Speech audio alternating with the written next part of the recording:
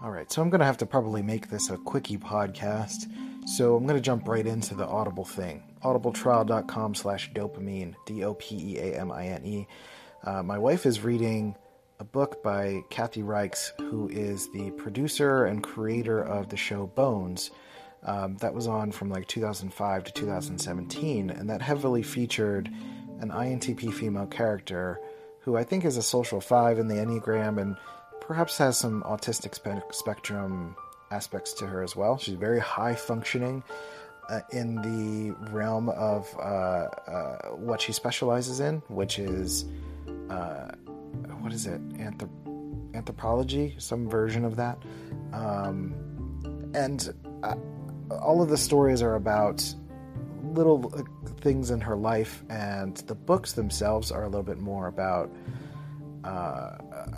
sharing the INTP thought process. And I think it's really interesting as an INTP to listen to an INTP writer share a thought process that is perhaps similar to your own. And I think that's really good for growth and acceptance, to not feel alone in the way that you think.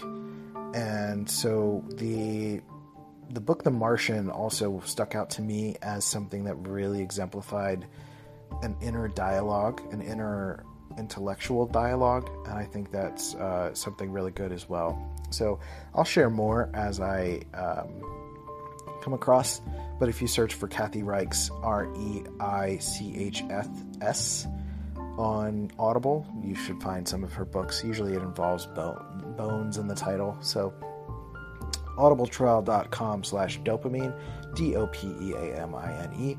Go ahead and check that out, and let's get started with the show.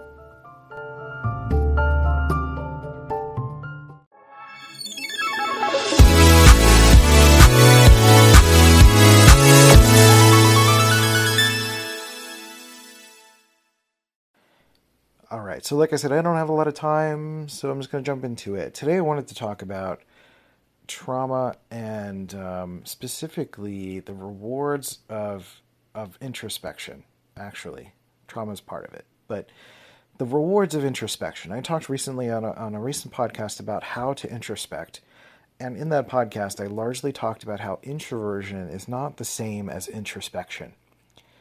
And because you're introverted, you're processing the outside world in your mind through your own subjective process. Anytime there's an introverted process, it's subjective because it's yours. It's filtered through you. And so even if you're an introvert or an extrovert who has the introverted process, because introversion and extroversion is like two sides of the same human experience. If you're an introvert who is using an introverted function, again, you're processing things through your experience. You're connecting the external reality to your internal reality. And it doesn't necessarily mean that you're introspecting. You're not necessarily by default thinking about yourself. You may be thinking about yourself relative to the outside world. Maybe you have insecurities related to the outside world. Maybe there are traumas related to the outside world. Maybe there are challenges, relational things. And so you can be an introvert and very much thinking about those things, or being an introvert and thinking about the world's problems, or politics, or religion, or your relationship to religion, or archetypes, or saving the planet. I don't know, any number of things, or even just reviewing and thinking about your favorite TV show, or playing video games and thinking about the strategies in the video games, but maybe not thinking about yourself. You can spend a long time as an introvert thinking about other external experiences processed through your experience. So that's what I mean when I say that introversion is not the same as introspection. And it's just not automatic, is really all that I'm saying. And it takes a deliberate focus, a deliberate intention to notice your own behaviors and tendencies and things that you do, and to start to see them unfold. And simply start by noticing them, not judging them. Because again, when you apply judgment to something you do, that's still relative to the outside world. That's not entirely introspection. It is almost taking the position of the other person judging you, right? From a very young age, from probably 8 years old, when we start to get socialized, when we start to start to fear other people's opinions of us, we can start to operate in the world as if someone's watching us all the time. It's very rare for us to fully feel like we're alone and be comfortable feeling alone. Like there can be insecurities attached to things that you're doing even when you're by yourself because you feel like you're being watched.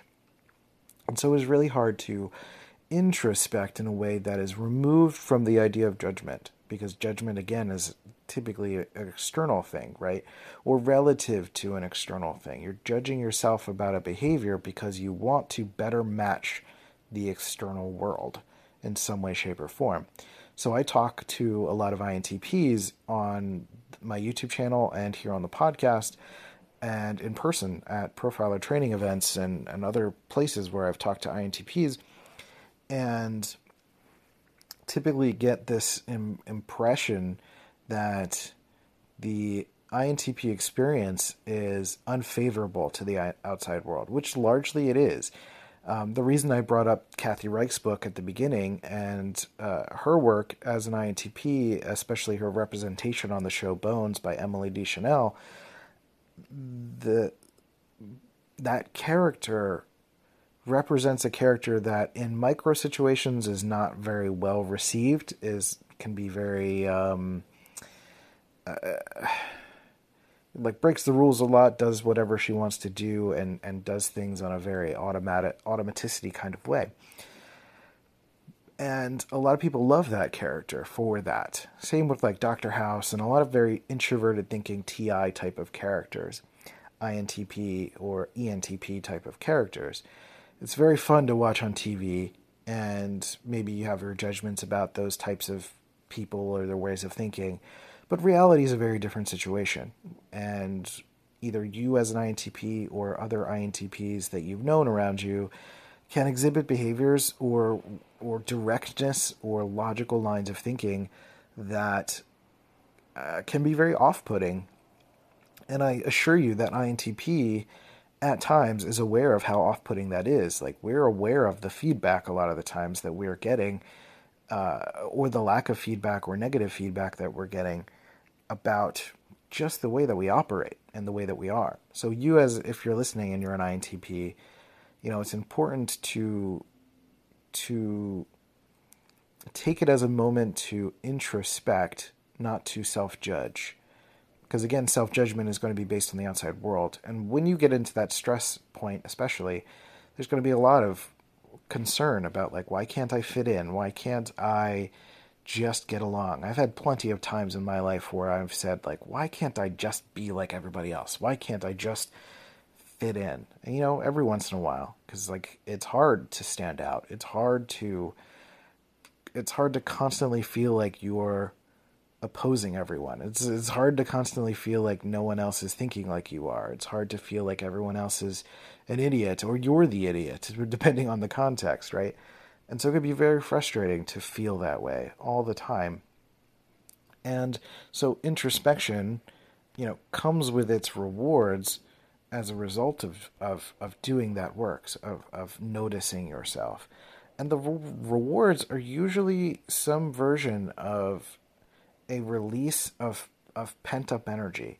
You get to flow more through the world, and you get to understand not only how you operate, but how other people start to think. So from an introverted thinking perspective in particular, the more that you understand your own thought processes, and the more that you understand how more things in your mind make sense to you in a subjective way, you can understand how more things make sense to other people in a subjective way. And that comes with the reward of more patience. That comes with the reward of being able to connect and personalize with people a little bit more, and releases all of this pent-up frustration around how people have treated you, because of course they don't understand how you operate. If you understand how you operate, how complex that is, how are they going to get it? Because they're not inside your mind, right? And so the more that you get to introspect, the more you get to unwind things. And the word trauma is literally meaning the word bound.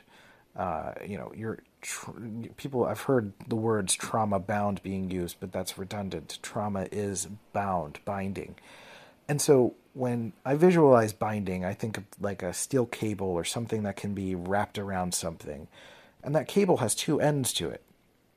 There's the end that the maybe another person pulls upon and can wrap you around, but then there's the other side that you have access to, and you're able to start to unwind from the other side. And hopefully you can follow that visual. But what I'm saying is that introspection is your version of choosing to grab the other side of that cable and start to unwind yourself and start to understand all of the little ways that you've all the little tendencies that you have, maybe the expectations that you have, the ways that you've wrapped yourself around your own identity, or maybe you've gone against your own identity or gone against your own cognitive functioning and wished that you were something else instead of trying to just improve what and how you are. And so unwinding is this release. You get this release of tension. You get to relax your muscles. You get to play more. You get to operate more freely. You get to navigate the world in a way that you genuinely want to navigate and stop running up against other reactions to you. And so what I mean by that is that by introspecting and getting to know your own tendencies and reactions, you can notice them, perhaps shift them and change them, or get to know them and then get to know how people react to them and then get to know how to react to people reacting to you and effectively learning to respond, right? Like the root word of responsibility is response or responding. And that's really what that is, to take more responsibility for your experience, to introspect and lead to that idea of taking responsibility for your own experience and be responsive to situations and not react unconsciously. And so when you're not introspecting, you're just reacting unconsciously to the outside world. Someone calls you an idiot and you're like, hey, screw you, buddy, you're an idiot. And instead you're like, why would they call me an idiot? I'm not an idiot. If I don't think I'm an idiot, then there's got to be something wrong with them. Not something wrong, but maybe there's something that they're seeing in me. Maybe there's something that I'm reminding them of. I don't have to take that on. I don't have to. I know I'm not that because I've introspected. I understand who I am, or I understand my own traumas, and therefore I'm working on mine, and I know they've got theirs, and I can respect that, and I don't have to deal with any of that. They can let them do their thing. I'm going to do my thing. It's all good, right? And I think that's one of the rewards. It's like a little bit more personal peace, a little bit less reactivity, a little bit more responsiveness, a little bit more control over your life and situations, frankly, and the just being kind of unwound and unbound and release all sorts of pent up energy, releasing any tension you have of trying to hold on to a way of being or a way of life or who you feel like you need to be. Like sometimes when we get some sort of subconscious reward for reacting to getting reactions, like we can cold ourselves down because having something to complain about might make us feel like we're vulnerable, like being we're opening ourselves up to be taken care of. Like that woe is me idea. Like if I make myself the victim, then someone will take care of me or someone else will do it, or I don't have to do anything, or I don't have to step up. I don't have to I don't have to get into flow. I don't have to figure myself out. I don't have to be human. I could just wait until I die. And that's an unconscious tactic that many people take, is that the more I could just stay here, stay myself, keep saying and doing the same things, and keep letting people have their reactions to me, and maybe even growing and changing can feel like you're proving yourself wrong, right? As if someone had a judgment about you and then you grow, and in a way, if you grow, you're saying that they were right to judge the way that you used to be. And so therefore, if you stay the way that you are, then you're proving them wrong, by standing your ground, right? Again, that's all relative to the outside world. That's all about another person. That has nothing to do with you.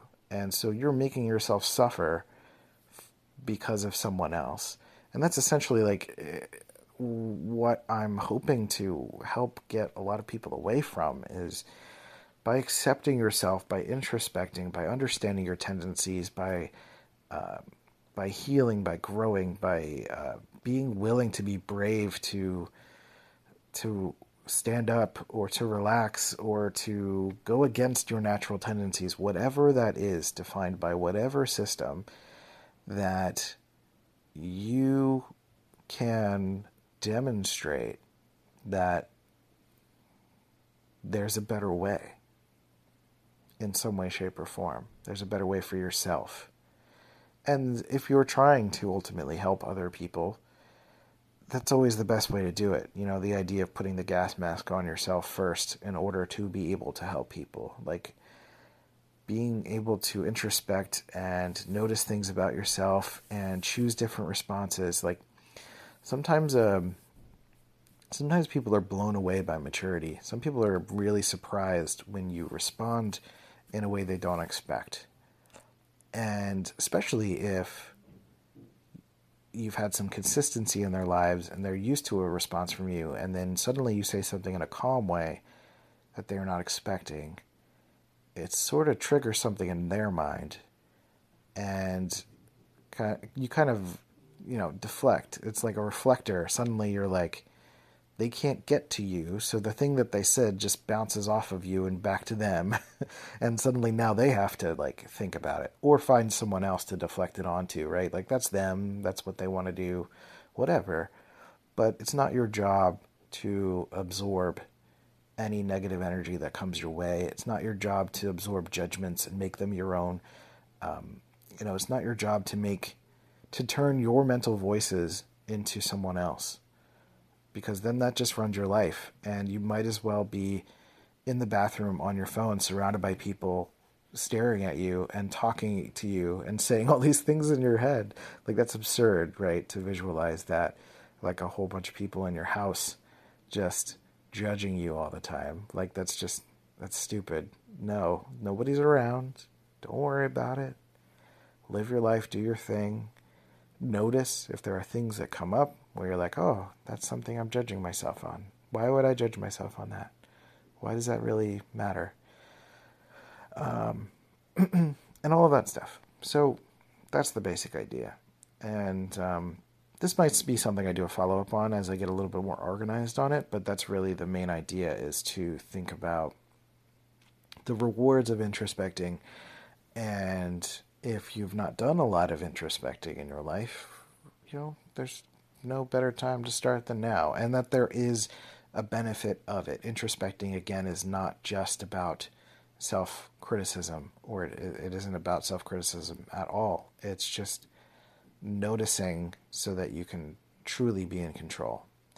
All right, I have to rest for a few minutes before the kids come back, and I got to make food and do all sorts of Susie Homemaker type stuff.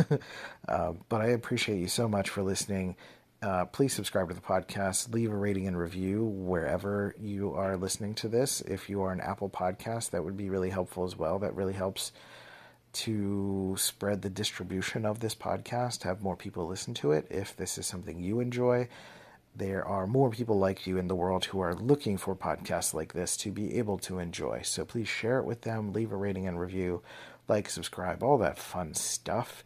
We have, if you're an INTP, we have a couple of courses on our website at dopamine.teachable.com.